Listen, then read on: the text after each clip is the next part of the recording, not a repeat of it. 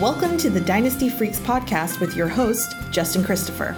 For free rankings, player values, waiver wire tips, and trade advice, follow him online at dynastyfreaks.com or email dynastyfreaks@gmail.com. Hello and greetings from Austin, Texas. Welcome all of you Dynasty Freaks. Admit it, you are addicted to Dynasty. I am too. My name is Justin Christopher and I am a Dynasty Freak, which means I love drafting and trading and scouting and managing all of my teams 365 days a year. So do you. So let's talk some Dynasty on episode number 163 as we recap week number 11 in the NFL. Getting close to playoff time. Week 11 in the NFL surprised us again with several upsets, several back and forth battles, game-winning fantasy performances by some players and game-losing fantasy performances by some players. The afternoon games disappointed me pretty bad, but the 9 games at noon were pretty fun to watch from a Dynasty perspective. Then Sunday night came, where fantasy games were won and lost in the back-and-forth battle between the Steelers and the Chargers. Man, it was not fun to play against Justin Herbert or Austin Eckler Sunday night, and I should know because I lost 5 games during that Sunday night battle, while I did win 3 at the same time. After a season's best 8-2 week last week, my teams went down crashing this week and finished 3-7. It was a pretty brutal week, but I have to pause on weeks like this and remind myself that win or lose, it's a joy to watch football all weekend and cheer on all of my Dynasty teams. So after following all the games this week, here are a few of my thoughts on the players and the situations and their impact to the Dynasty teams. Again, follow our format, 10 different observations. We'll talk some waiver wire for this week so you can jump ahead of your league mates. And then we'll talk about trades that actually took place in my leagues this week. There was actually only 2. But let's start with the 10 observations. Observation 1, I'll call it quarterback killers. This week, several, every week starting quarterbacks had pathetic outings, and most of them brought the entire offensive production of their teams down with them. Dak Prescott scored 4 fantasy points, or in the league where I have him rostered, -2 because of interceptions. 4 points. Russell Wilson scored 11. Patrick Mahomes, 10. Ryan Tannehill, 12. Joe Burrow, 10. So it was Mahomes and Burrow. They had lousy fantasy days while still at least leading their teams to touchdowns. Russell Wilson, Dak Prescott, and Ryan Tannehill were just baffled by defenses, and they were unable to help their NFL teams or their Dynasty teams. Some of the every week starters, on these teams had modest fantasy days despite their team's bad quarterback play. Tyreek Hill, Travis Kelce, Clyde Edwards-Helaire, Jamar Chase, Dalton Schultz, Tyler Lockett. They didn't kill their Dynasty teams, but Joe Mixon was the only one player who exceeded fantasy expectations this week on a team with a bad quarterback. But the other players on these teams sunk their Dynasty teams with poor performances like CeeDee Lamb, Ezekiel Elliott, T. Higgins, DK Metcalf, A.J. Brown, who, to his credit, did leave with an injury. So much of week to week, fantasy production comes through the quarterbacks. Naturally, that's the way football works. So it's really frustrating when we have a week when so many, every week starter quarterbacks end up having bad weeks and bringing down the play of their others. That was the first thing that stood out to me. Second thing I'll say is second-year breakouts. It's always fun to see a player that you've let develop on your bench, have a game that moves them into that startable option for you. Darnell Mooney and Adam Trautman did that this week. With Allen Robinson out, Mooney got 16 targets. 16. It's ridiculous. He only caught 5 of those passes, though, which is pretty low hit right there. But 5 passes. But he turned those 5 into 121 yards and a touchdown.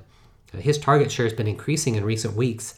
And he now has, get this, he has 50% more targets than Allen Robinson does on this team. It's crazy. He's truly become the wide receiver 1 for the Bears.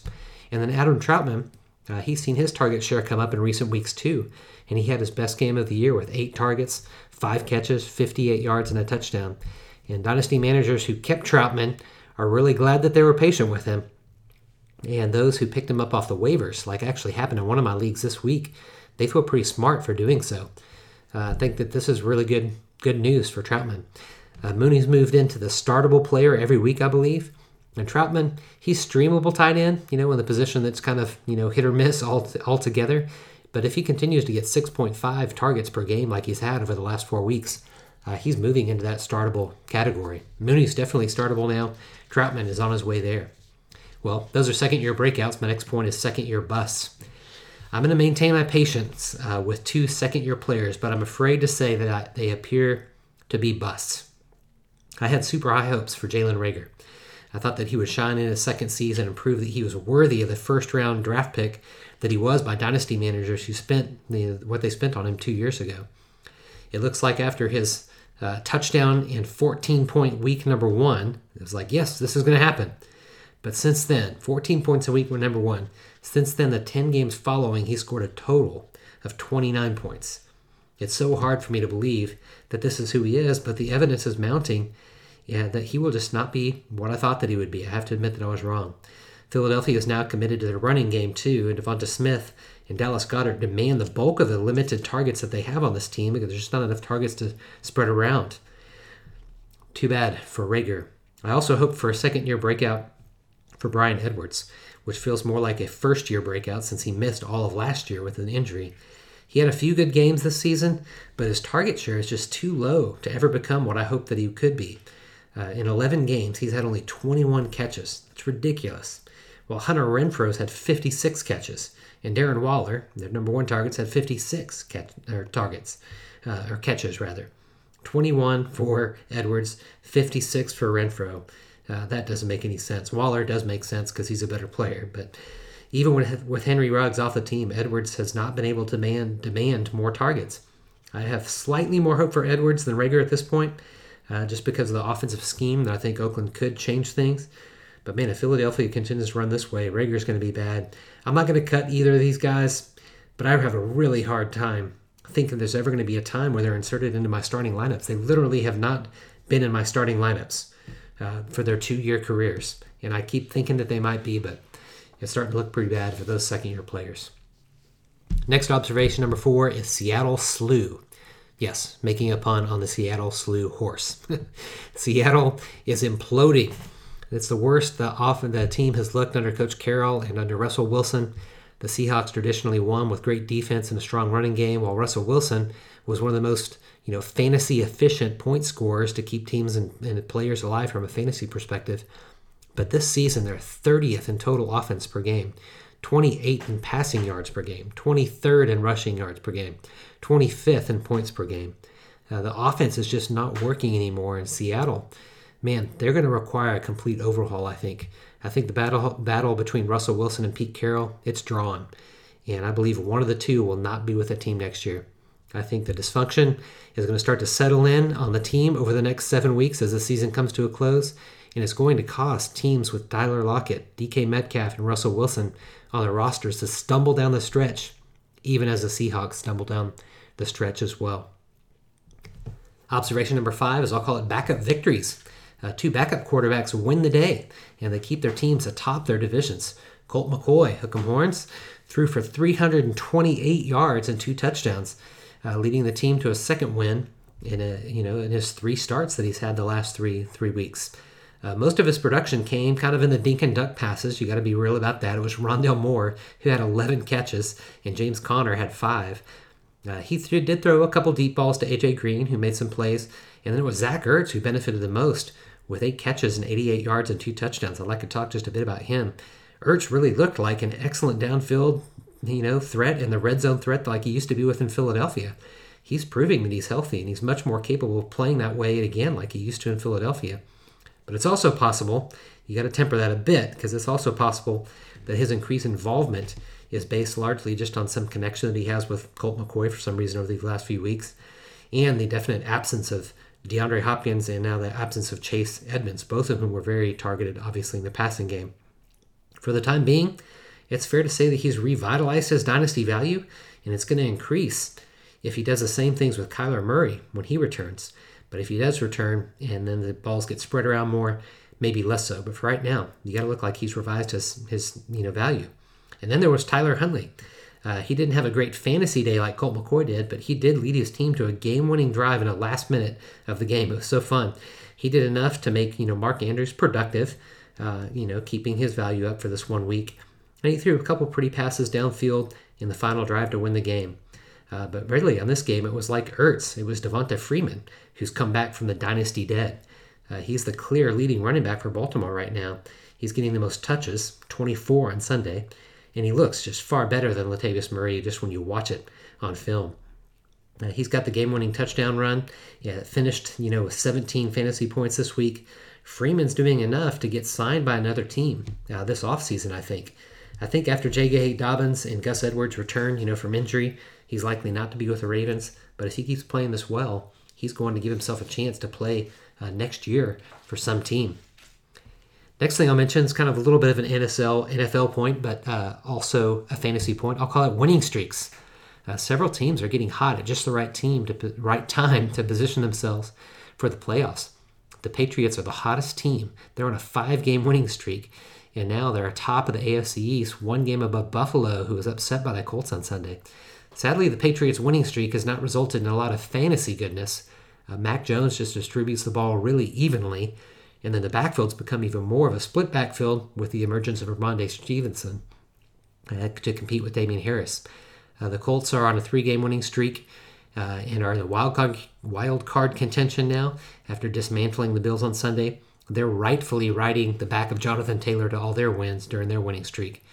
He scored 5 of his 10 touchdowns on the season. 10 on the season, 5 this last week.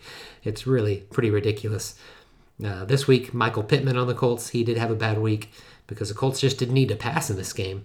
But Pittman really has become an every week starter during this win streak. And the Dynasty team's, really producing.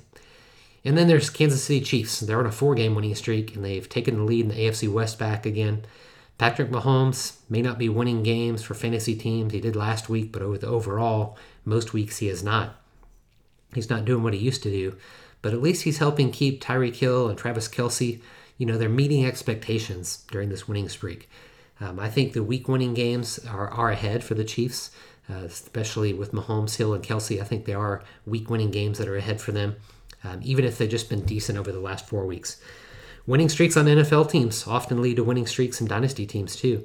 I know I started my season 1-4 in my longest-standing Freak League, but after the 6-game winning streak that I've been on right now I'm in position to be the top 2 seed and have a bye week.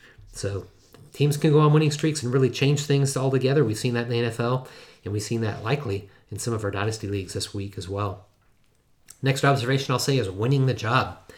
Various points this season, I thought that Jalen Hurts and Taylor Heineke would lose their jobs this season and almost certainly be replaced next season, but I'm beginning to change my mind a little bit on both of them.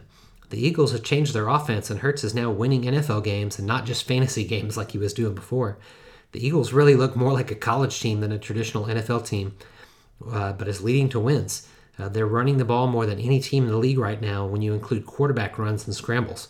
Hurts ran the ball 18 times on Sunday, and his running backs ran the ball 32 times. That's 50 rushing plays. Hurts only completed 13 of 24 passes. That's just over 50%. But with that production running the ball, that's all he needs to do to win games for his NFL team and for our Dynasty teams. It's definitely unconventional, but it's working. And he, I didn't think so earlier in the year, but now I'm starting to think he really could become the long-term starter for Philadelphia, and this kind of offense can make it in the NFL. Then there's Taylor Heineke. He had the best game of his young career on Sunday and was the most productive fantasy day that he's had.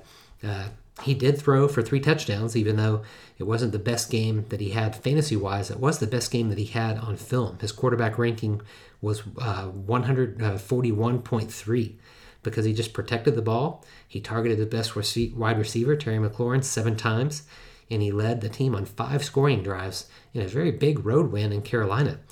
2 big wins in a row for Carolina. For the football team. Last week, it was announced that Ryan Fitzpatrick was not going to return this season, meaning Heineke has 7 more games to audition, 7 more games to win the future role with his team. And with each win that he makes, it's making it harder and harder for the football team to be in a position to draft a quarterback. And so I've changed my tune on him too, and I think that he could become the future starter for his team in the future. Next thing I'll say is a rising rookie, Elijah Moore. Man, he's been on fire the last 4 weeks, and he's making his claim to be the second best wide receiver in this rookie class. Jamar Chase is rightfully the number 1 ranked rookie wide receiver in this class. And then Devontae Smith, I think that he's done enough to claim the number 2 position right now. And then there's Jalen Waddle, Justin Bateman, and Rondale Moore. They've produced well, and they're fighting for the number 3 wide receiver spot, but they've really not done enough to make me think that they could jump Smith in my rankings. Elijah Moore, on the other hand, he has every chance to do so.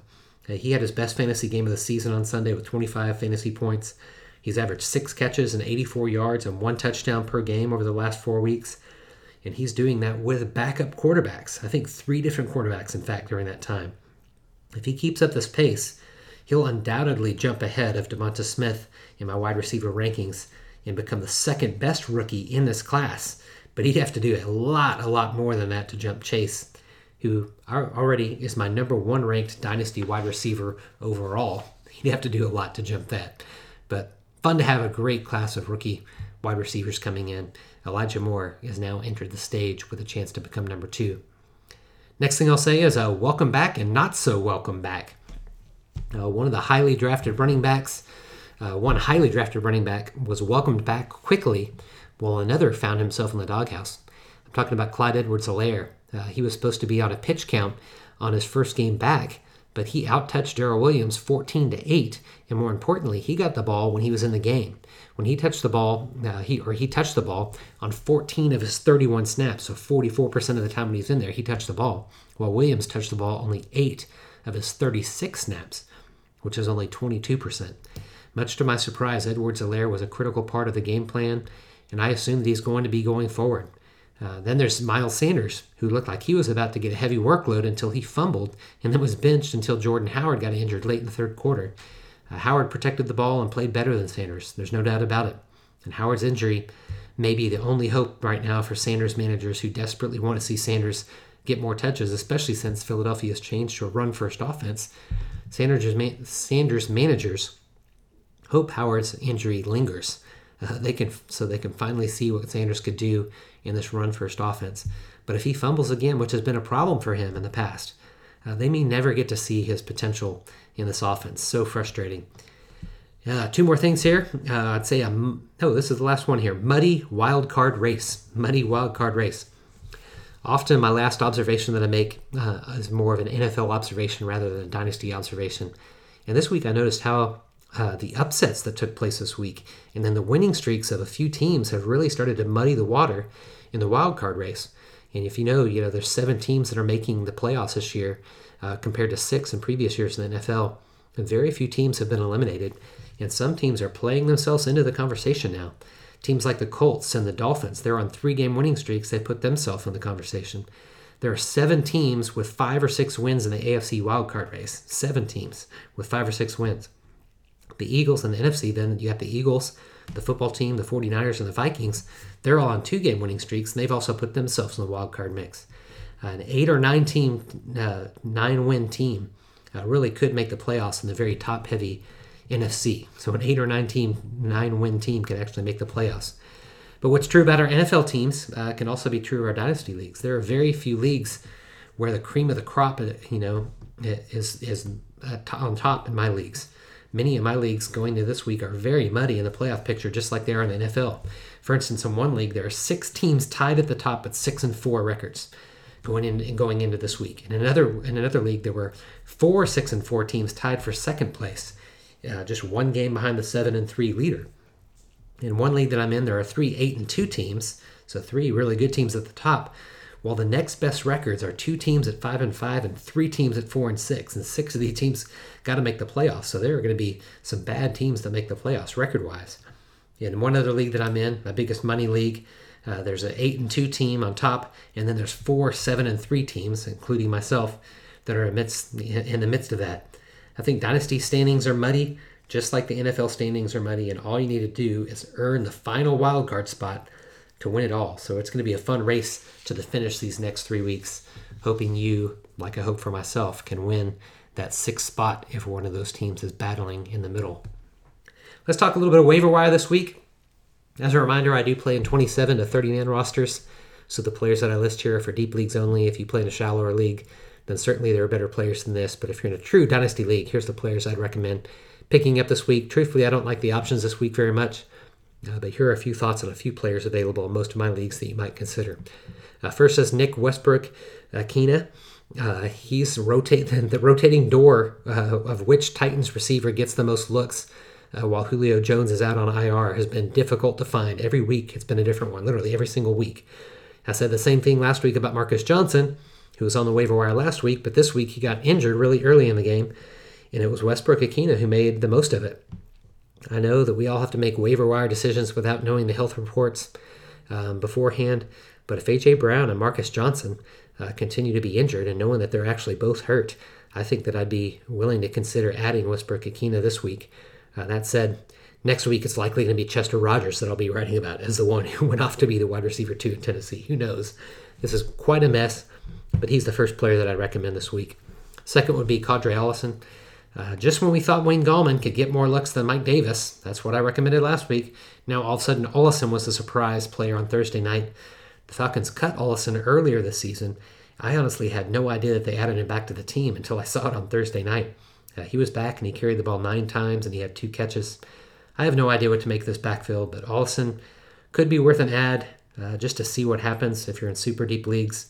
I loved his college tape, and I really held him on several rosters the last few years, hoping that he would get his opportunity to beat out Mike Davis this year. But when the Atlanta Falcons cut him, that's when I cut him too, and he was off of all my rosters. So now I guess he's someone I'd consider adding back since they've added him back. Then Marquise Goodwin. Hook'em Horns, was a wide receiver 2 in Chicago on Sunday and was a second wide receiver in snaps behind Darnell Mooney. He made the most of his chances with 4 catches for 104 yards and a touchdown. His increased play time was based mainly on Allen Robinson missing the game with an injury, so you got to be honest about that. He might only be helpful, while Robinson is out. But given the bad news that the Bears are bad news Bears, that's funny. Given the bad news of how bad the Bears are playing and the already contentious relationship that Robinson has with the team, I wouldn't be surprised at all to see Robinson play the injury card as somewhat of a hold-in type of protest here to end the season. And if that's the case, Goodwin could really play an interesting role in the offense at the end of the season. So he's someone I definitely would consider this week. Last guy's a little bit more of a stab, but I'd say Josiah DeGuara. DeGuara was drafted by the Packers as in the third round 2 years ago, so they have invested in him. He played almost 50% of the snaps on Sunday and had his first touchdown catch of his career from Aaron Rodgers. He played more snaps than Mercedes Lewis for the first time since Robert Tonyan was lost for the season with his torn ACL. So I'd only want to add DeGuara in deep tight end premium leagues, but I'm in a couple of those leagues, and so he's the type of person that I would add in a league like that. Maybe you are as well. Consider DeGuara. Finally, let's wrap up today just by talking about Week 11 trades. There were only 2 trades that took in my place in my leagues.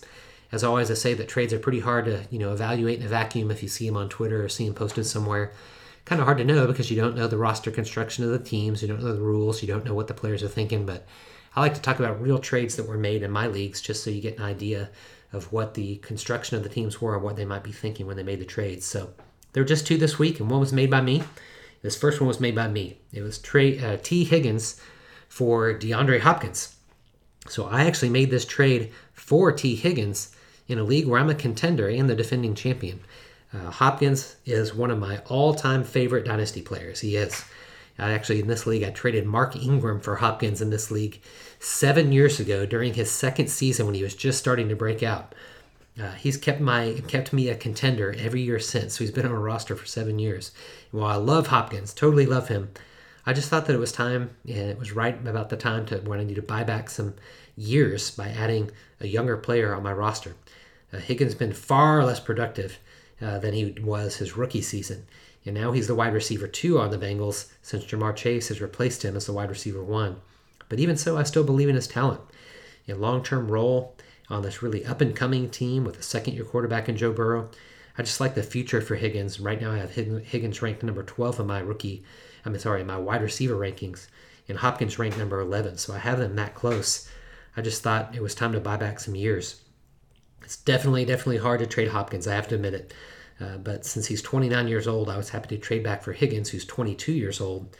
You have the hope that he's going to be the one in my starting lineup for the next 7 years.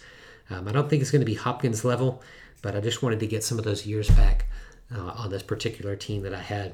You might disagree, but pretty risky trade, but I thought I wanted to buy some years back. Next trade that was made in my league, kind of a minor one here, was Will Fuller for Logan Thomas.